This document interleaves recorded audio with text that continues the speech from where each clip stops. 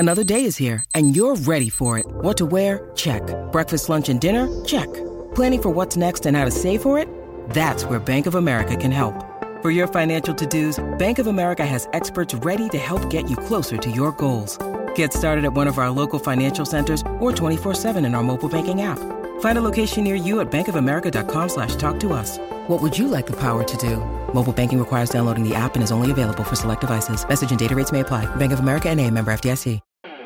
Hello and welcome to the Transfer Window, the podcast that brings you the news before it becomes news, as well as the best insight and analysis on all the big transfers and the issues that you are debating in football.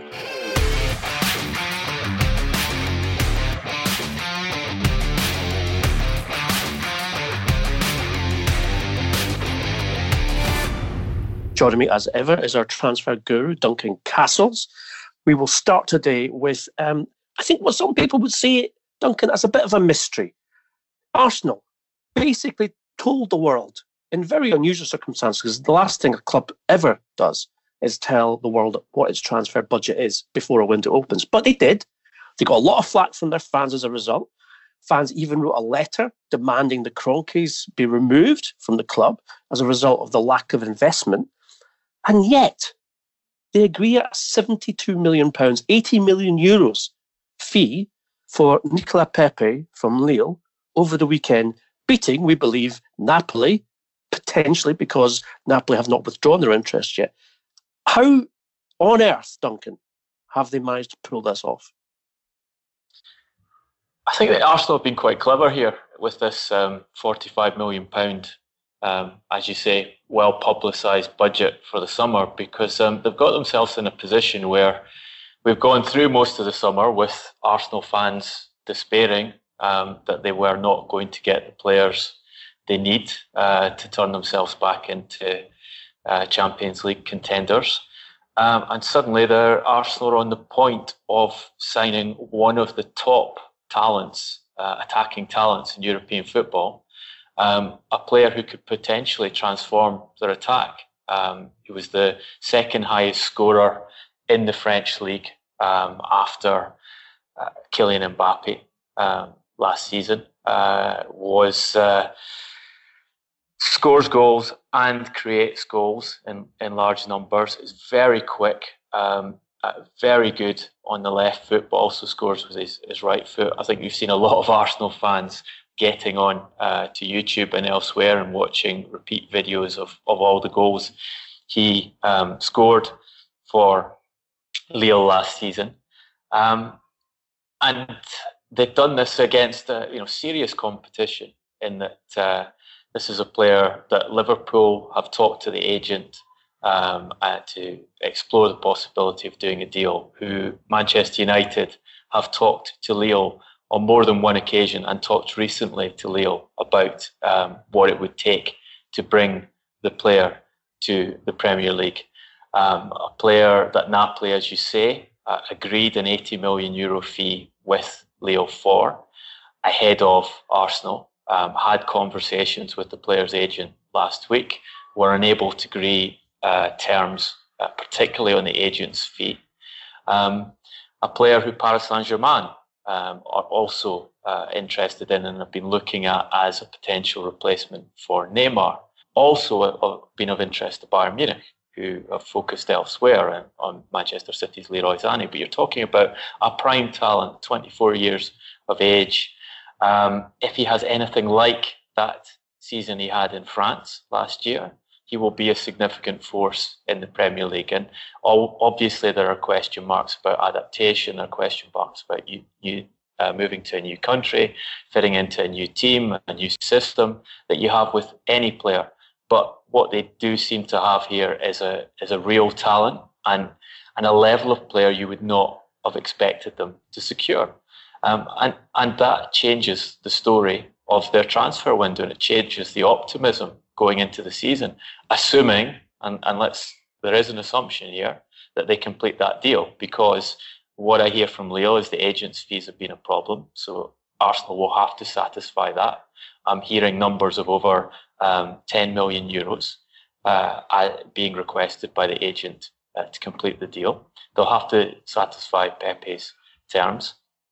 And of course, there's a possibility another club could come in and match that offer while they're having these discussions, because Lille are very clear they don't care where the player goes as long as they get the money, their asking price for the player. They will allow any club who meets that asking price to talk to the player and come to an agreement. I'm hearing from someone close to the player that he does have an interest in Paris, and that would probably be his preferred option. But as of yesterday, no offer had come in from Paris. But also that if it was to come down to a straight choice between Italy or the Premier League, with everything else satisfied, then his preference would be to go to England. So Arsenal definitely in the box seat here. One of the ways they've been able to do this is that they've structured the deal so that the 80 million euros is not paid all in one go. It'll be in an instalment-based transaction, which allows them to spread the cost over several seasons and therefore fits into that transfer budget, if that transfer budget actually was 45 million or whether it was just a PR move to put that out there and get this sense of relief when they got deals through. People are asking me why Lille would accept 80 million in instalments. Well, you've got to look at this from the perspective of Lille as a football club. We're not talking Premier League budget here. For the 17-18 season, Lille's total revenue was 55 million euros, which is roughly 1/10 of what Paris Saint-Germain had as revenue for the same season. So Lille are looking at taking more than their entire budget for a season on the sale of one player who they bought for just 8 million euros from Angers 2 years ago.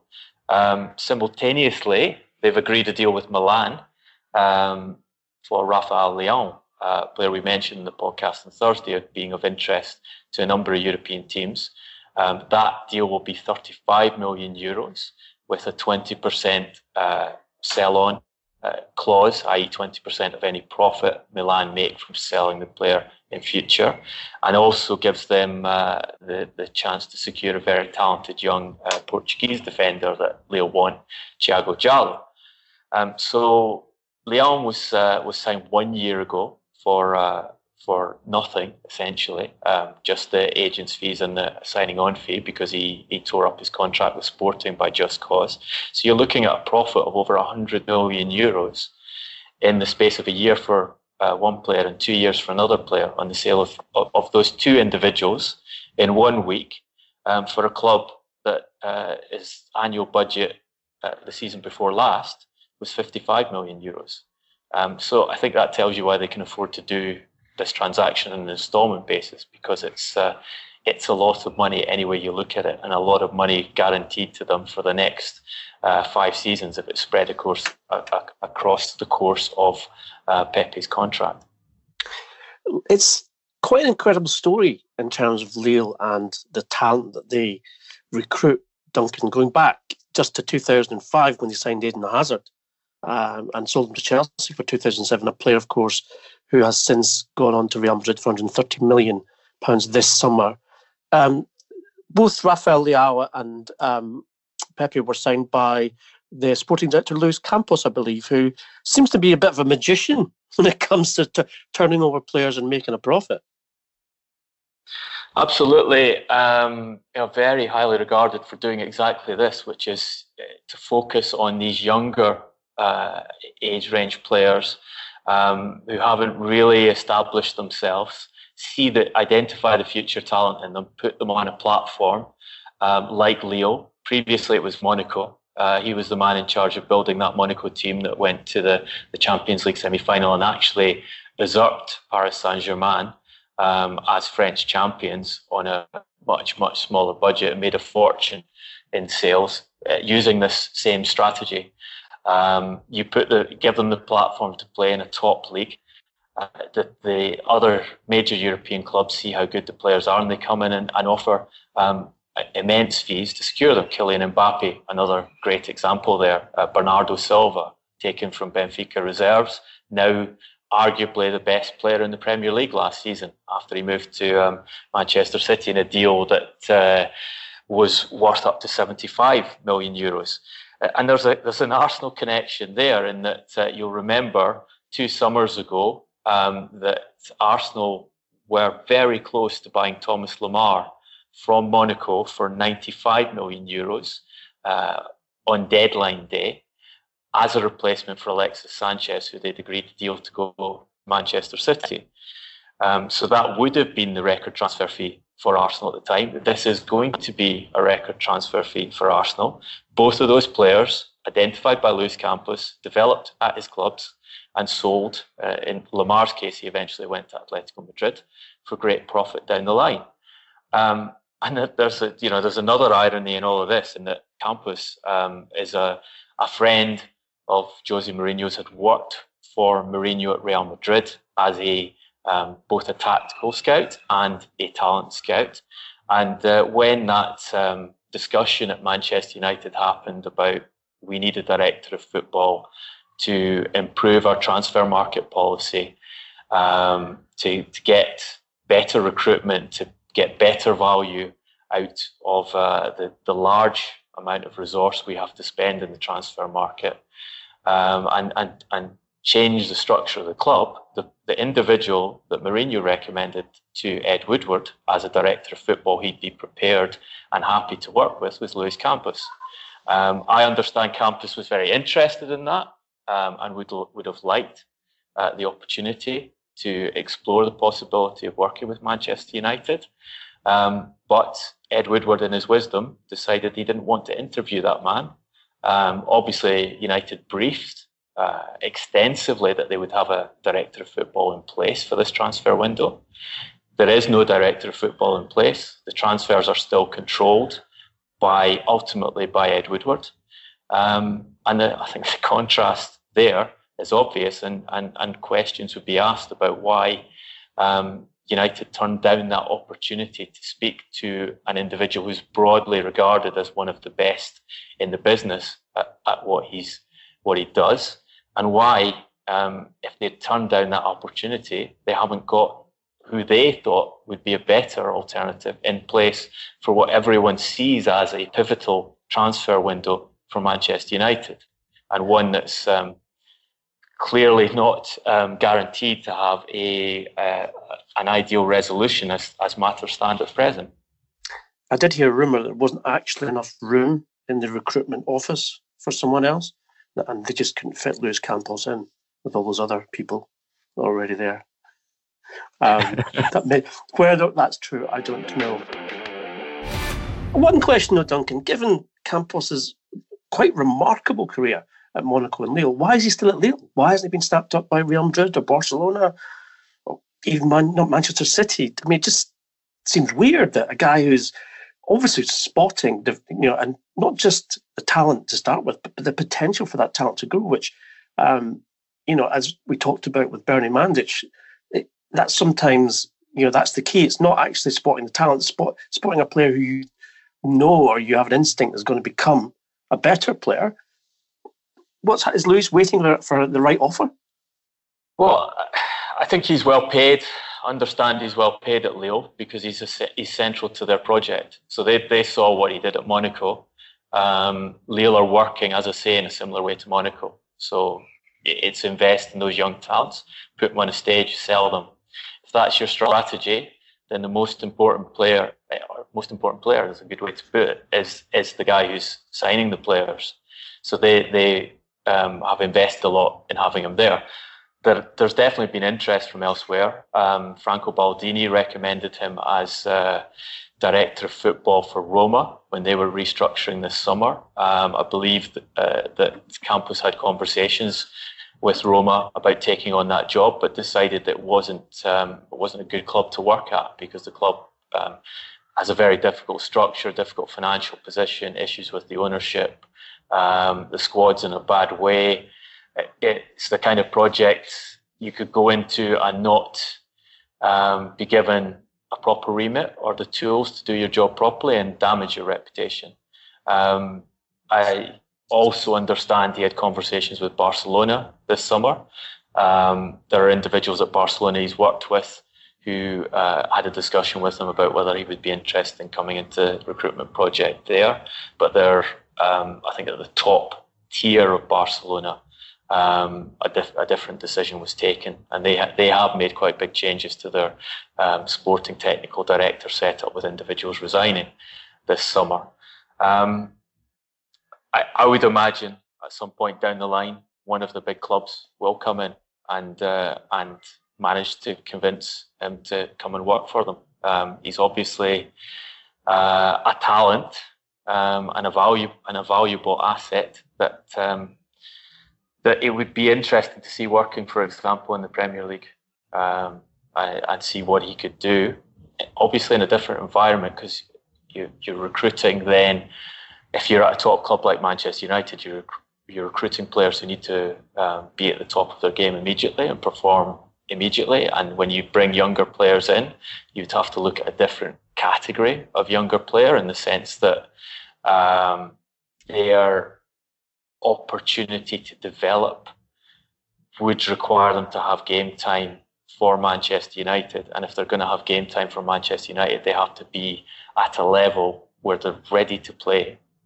Whereas you can take a less finished talent to a club like Lille and put them on the stage and not have the same level of pressure on them. But the same principles essentially apply, and also the work in terms of organising a club.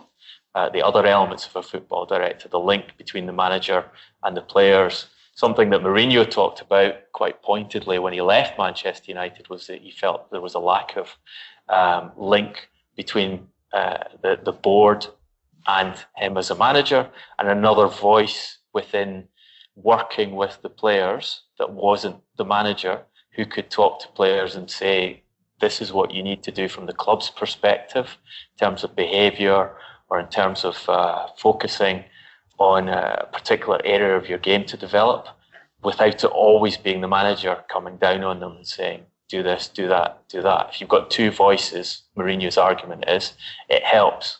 And I don't think that's an argument that's particularly restricted to Mourinho. I think you'll hear coaches from other top clubs who will argue the same, that in the modern game it is very important to have a technical director who takes that role on, and most of the top clubs have that now. And coming back to Arsenal, they have put that structure in place, and they're using that structure to do what they've done in the window at the moment. It was Raul Sanyehi, the head of football operations, who negotiated with Lille and put that transaction in place.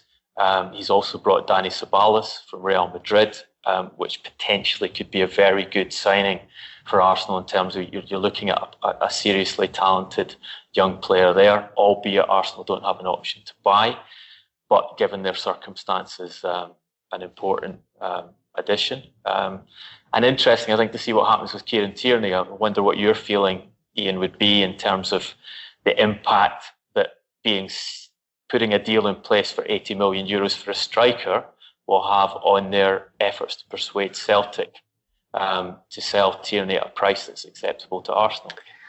I suspect it'll have the negative effect, to be honest, Duncan, because the way that Celtic are looking at it is Arsenal are already trying to get Tierney on the cheap, as far as they're concerned, and by paying instalments. So they'll look at the Pepe deal and say, well, were you just playing us along?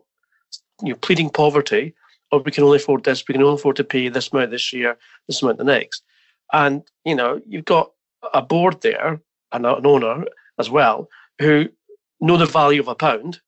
So I think it will have the reverse effect in terms of persuading Celtic to sell. However, you had to say, if you were Kieran Tierney and you were looking at playing on the same side as Nicola Pepe, I think you as a player would be more excited. The idea of Pepe is going to play off the left wing and Lacazette or Aubameyang through the middle, and you're an attacking left back getting to link up with a player that calibre, then I think, that may turn his head a little more in the direction of North London that currently has been. I think Pepe can play left wing, and he's left-footed, but his preference is to play off the right. Right, comes inside, yeah. He can actually play anywhere across. If you play a 4-2-3-1, You'll play anywhere across that attacking four. You can play him as a central striker, you can play him as a 10. But the real success he had for Lille last season was coming off the right wing at pace and being able to play centrally. He can dribble in tight spaces. A proper range of talents for an attacker. Well, put it this way, from being a rather depressing and, pessimistic place Arsenal was 10 days ago, the signing of Ceballos and potentially Pepe, because we've got to accentuate the fact this deal is not signed as yet. The player returns to Lille this morning, to talk to the board, who, as Duncan's already said, have made it clear they don't care which club he goes to as long as they get that 80 million euros. So, Pepe will make his decision. We believe that Arsenal have made a better offer of personal terms. So, as I said, Arsenal suddenly have become a bit of a buzzy club from being a depressed one, with Ceballos and possibly Pepe as well. So, as I said, Tierney's may well be more tempted now to make the move to North London.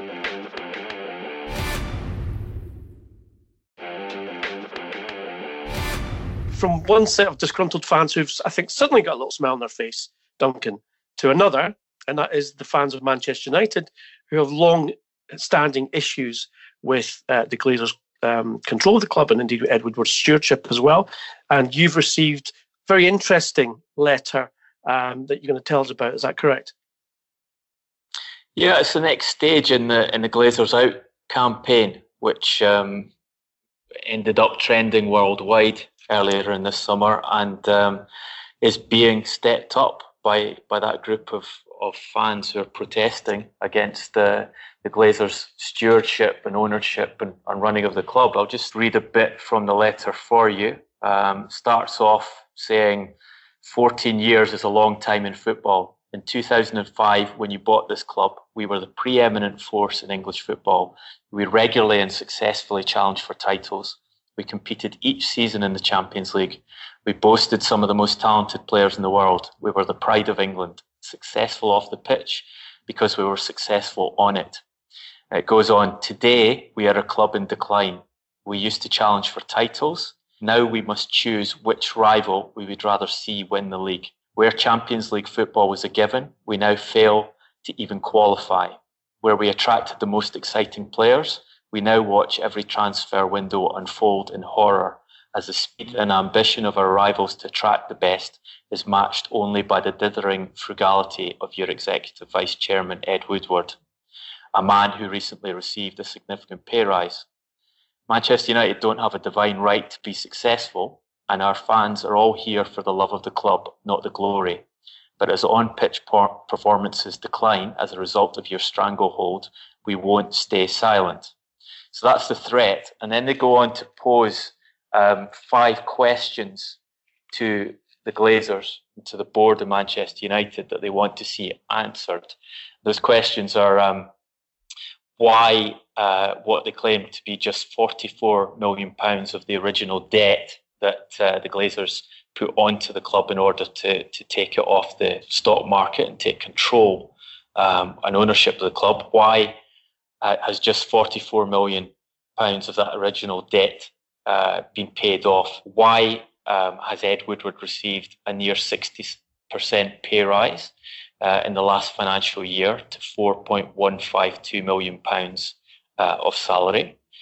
They say that since 2005, £750 million has been spent on servicing debt. What are your plans to reduce those fees?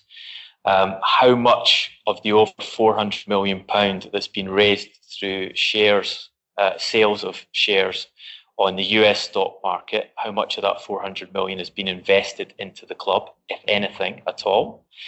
And has there been any progress in the search for a director of football? I mean, these are very poignant questions, and we know it's unlikely Ed Woodward or a member of the Glazers family would like to come on and give us some of their perspective and their side of this, then we'd happily welcome that. But as they live like recluses and you never see nor hear them, then that's not going to be happening anytime soon.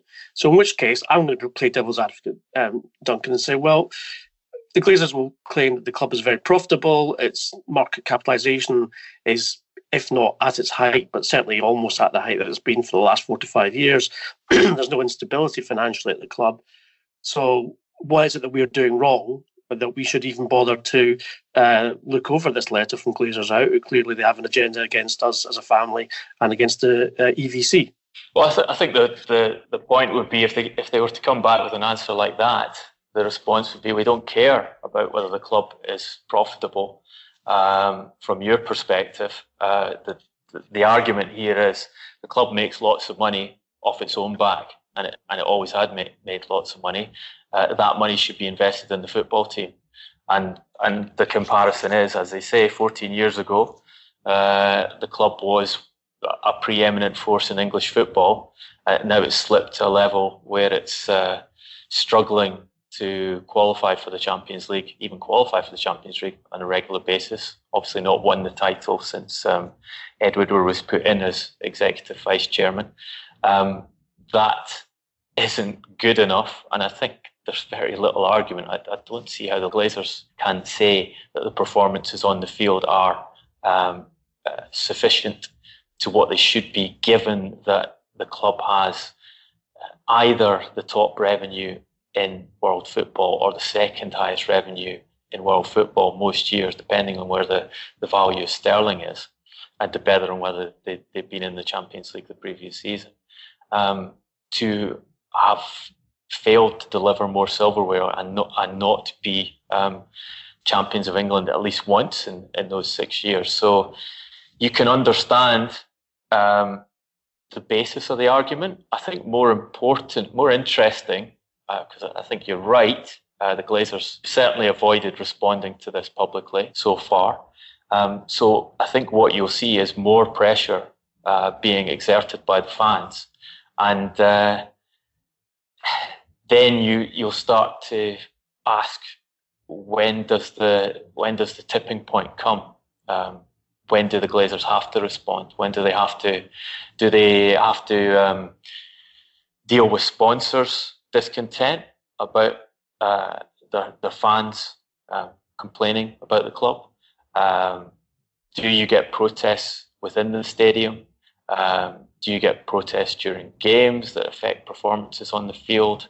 I think it's where it goes from here is the more interesting side.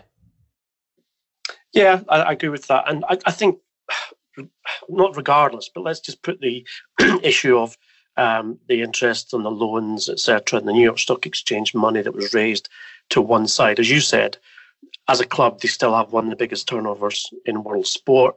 They do make money, they always have.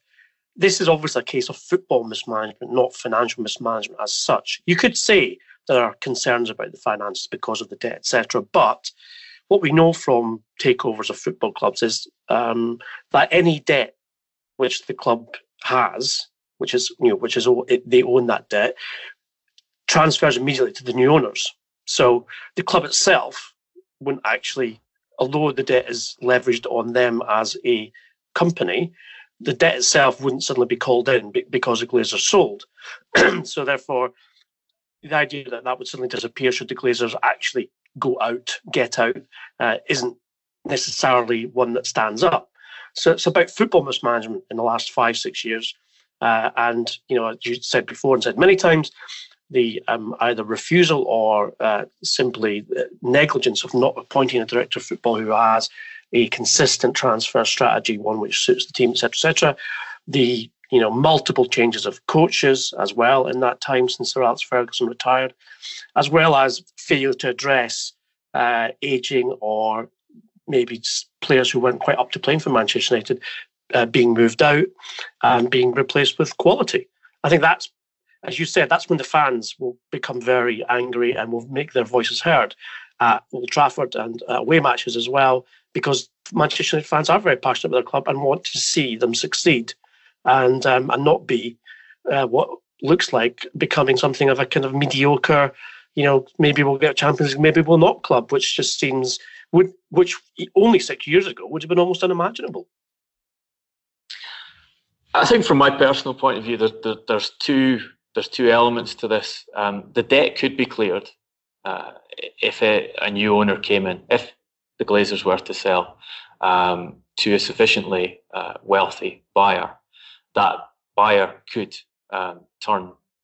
clear out the debt from the club and also invest new capital in Manchester United. What is unarguable is that over £1 billion has been taken out of the resources that Manchester United generates itself to service debt, to pay directors' fees, etc. That money hasn't gone on the football side of operations. If it had done, Manchester United should be a far stronger force on the football field. On top of that, absolutely, the point you raised that the money that has been spent has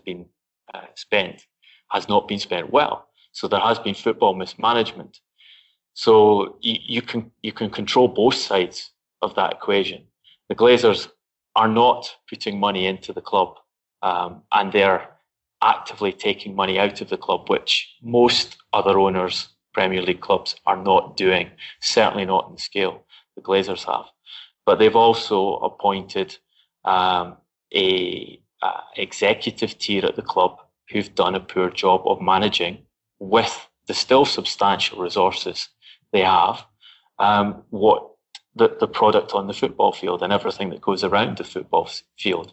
So there are reasons to complain about that, whether you're a fan and you have the emotional investment and the reason to complain about what's happening with Manchester United, or whether you're just an impartial observer comparing Manchester United's management to that of other football clubs.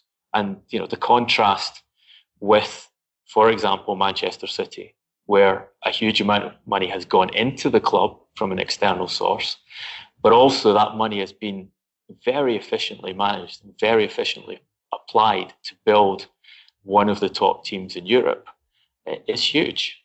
And there's no getting away from that. And that's probably part of the reason why the Glazers and Ed Woodward don't want to sit down and have an on-record conversation about their stewardship of the club, because it would be a hard defence for them to put.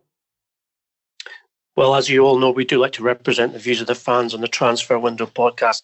And when you guys get upset with the way your club's been running, you'll find that we're happy to discuss that and try and give you some answers, and certainly some analysis, as well as Duncan just has very fluently with Manchester United. It'll be very interesting to see what happens at the start of the season when Ole Gunnar Solskjaer begins his first full campaign as manager.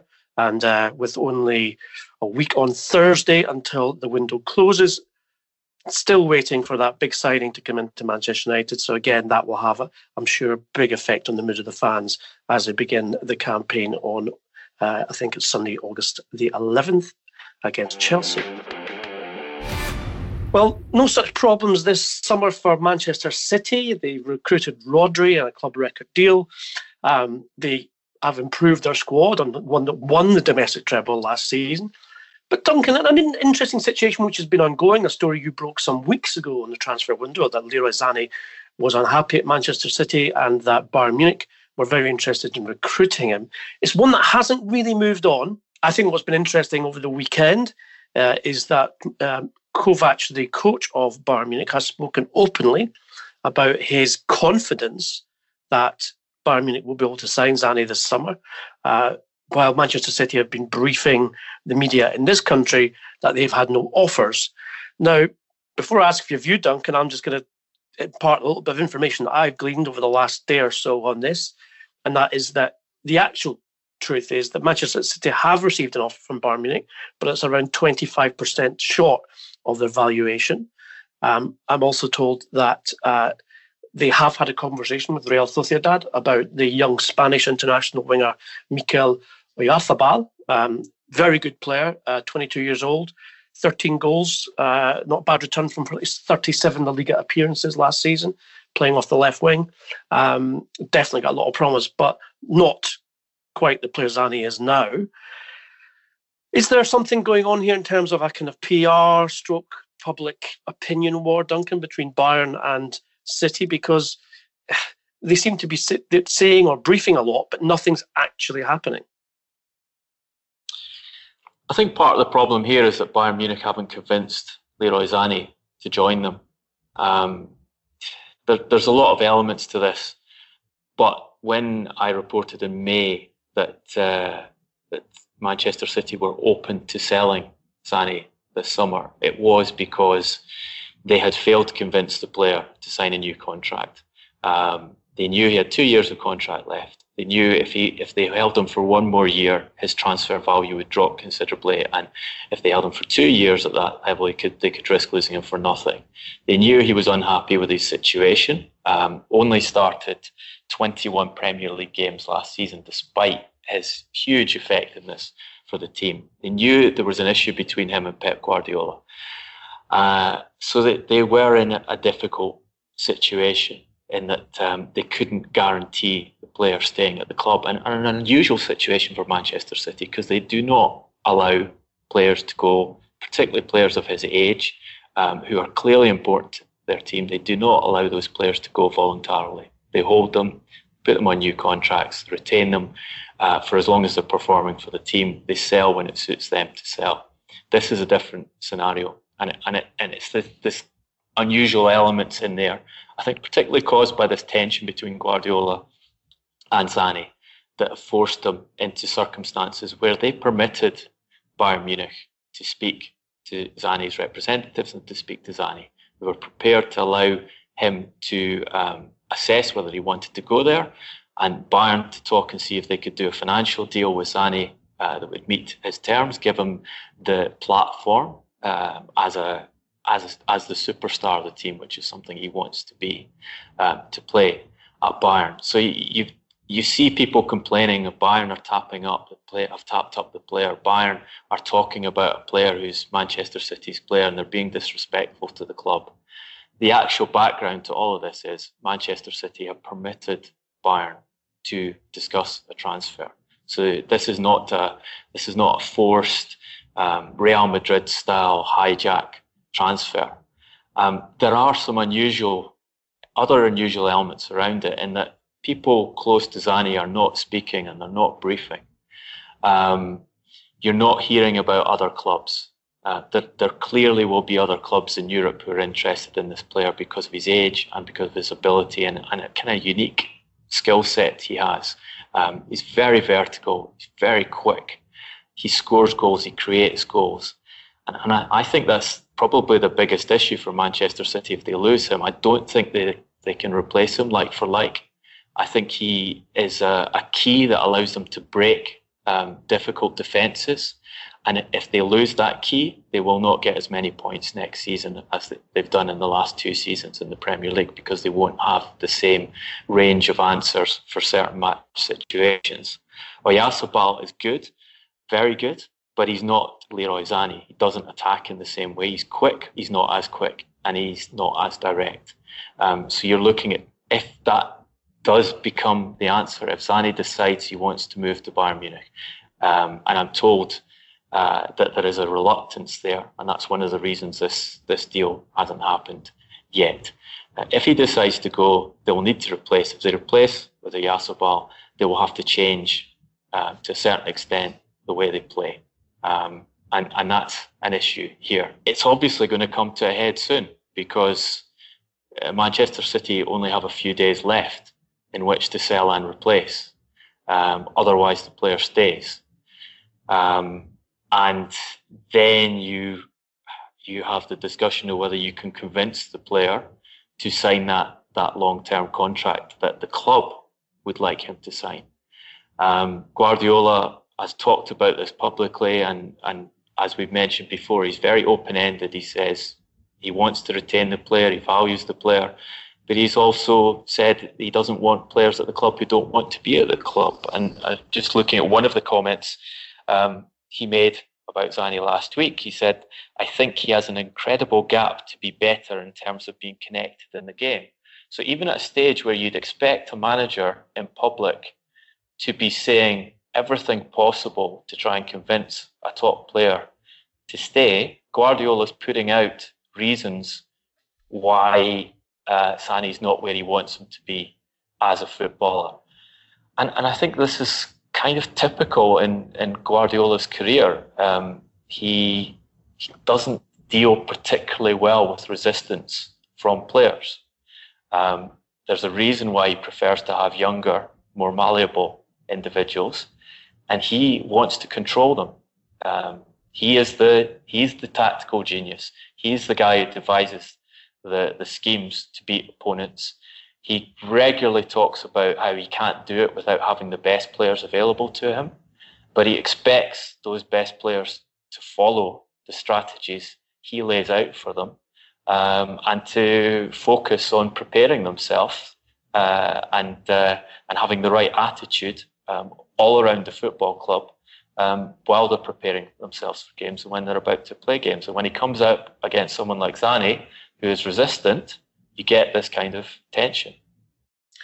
I mean, if I'm looking at from Zani's point of view, Duncan, I would be saying, okay, I finished last season basically as a substitute because Bernardo Silva's form was outstanding, and at this moment in time, he's undroppable. Raheem Sterling, ditto, player of the year in England last season. And then you've got David Silva playing as a 10 and Aguero up front, or Gabriel Jesus. And I'm thinking, okay, don't want to stay at a club where I'm going to be effectively starting the season as a sub and trying to convince a manager who clearly doesn't have 100% faith in me anyway. Or do I go to a club like Bayern Munich? I'm a German international already. If they want me to be the new superstar, then I will be the Bernardo Silva / Raheem Sterling of Bayern Munich. It's an odd one. And again, if I look at it from Guardiola's point of view, I ask myself, right, yes, he's brilliant and he's got potential to get even better, but he's difficult. I don't like difficult.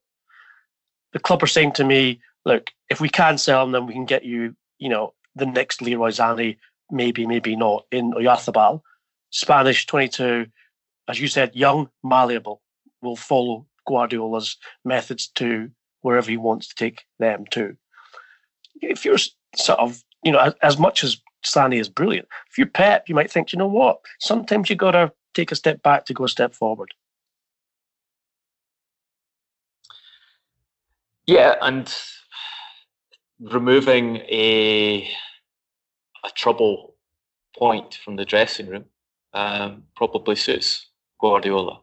As I say, the interesting thing for me is how that changes Manchester City as a team if they lose Zani, because it's obvious to me that he was the solution for them in situations in certain games, and you saw it last season. Zani being left out of the team, they're struggling to score a goal in a match they needed to win. Zani comes off the bench, breaks the game, and gets them 2 points extra that they wouldn't have had, and that happened on more than one occasion. That's the decision that Guardiola and the club have to take. I think it's interesting that I think if Guardiola wasn't at the club, it would be an easy one for the club to do. They would pay the money Zani wants and assure him that he would be a starter, not he's not quite a second choice, but he's in and out of the team. 21 Premier League starts says it all, despite scoring 10 goals and producing 11 Premier League assists across the course of the season. A player of his quality can rightly expect to be a starter in a top-level Champions League team because he's proven he has the ability to do that. Whether he sees Bayern Munich as the right club for him to go to is obviously something that's in doubt, because this has gone on for so long and permission was given so early in the window that a deal should have been done with the player by now.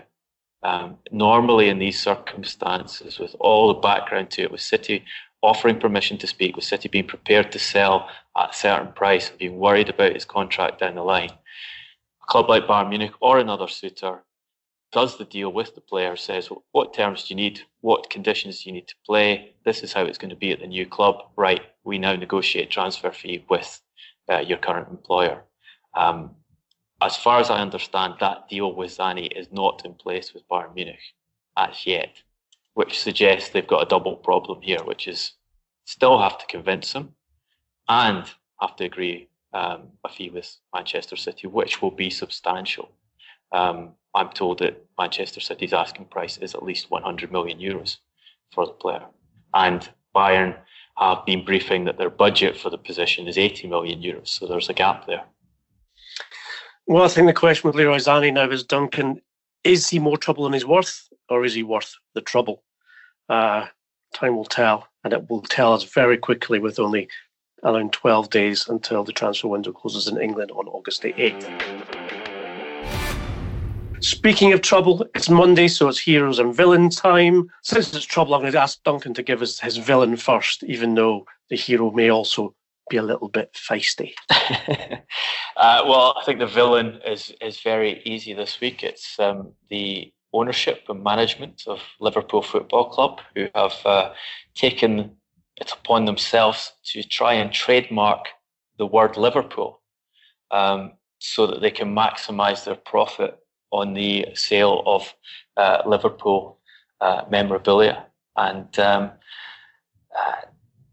understandably, the people of Liverpool, a large number of them, are unimpressed by the idea that a business can claim trademark over the name of a city. And even a big core of the Liverpool supporters have publicly complained about this move. So I don't think you get much of an easier villain than that piece of kind of corporate blackmail that is going on in Liverpool's part in trying to trademark the name of the city to which they belong. No American sports group is bigger than the city of Liverpool. That's the message heading FSG's way at the HQ in Boston. I'm going to go for a very old friend of the Transfer Window podcast as my hero, Diego Costa. What a performance in the Madrid derby, albeit played on a different continent last weekend. If you missed it, look it up. 7-3 Atletico won. Diego Costa completed a hat-trick within the first half. Completed a brace of 4 after 51 minutes. And then, in classic Diego style, got sent off for fighting with Dani Carvajal 10 minutes later. Now, we talked about Zlatan's perfect hat-trick. That has to be Diego's perfect quadruple. Sensational, Diego Costa. We salute you. And yes, it is true. He did hear that there was a burger van right outside the dressing room. And they were doing good business after the hour. So maybe that explains the red card and not the fighting with Dani Carvajal. Now, if you enjoyed this podcast, which I'm sure you did, please give us something back. You know what to do. Go to iTunes, give us a 5-star rating. Let's enlarge this community even greater than it is already. If you want to continue to debate with us, then please do so at our Twitter handle, which is @TransferPodcast. Duncan is at Duncan Castles, and I'm at GarboSJ. And we look forward to continuing the debate with you as we go forward to, of course, your questions answered in Wednesday's podcast. So please, I'll give you a little plug for that. Please tweet us or tweet Transfer Podcast handle with your questions that you would like us to address on Wednesday's show. And as our new feature, any suggestions you have for the donkey, also greatly received. That's all for this particular Transfer Window podcast. We will see you through that window on Wednesday. For now, thanks for listening.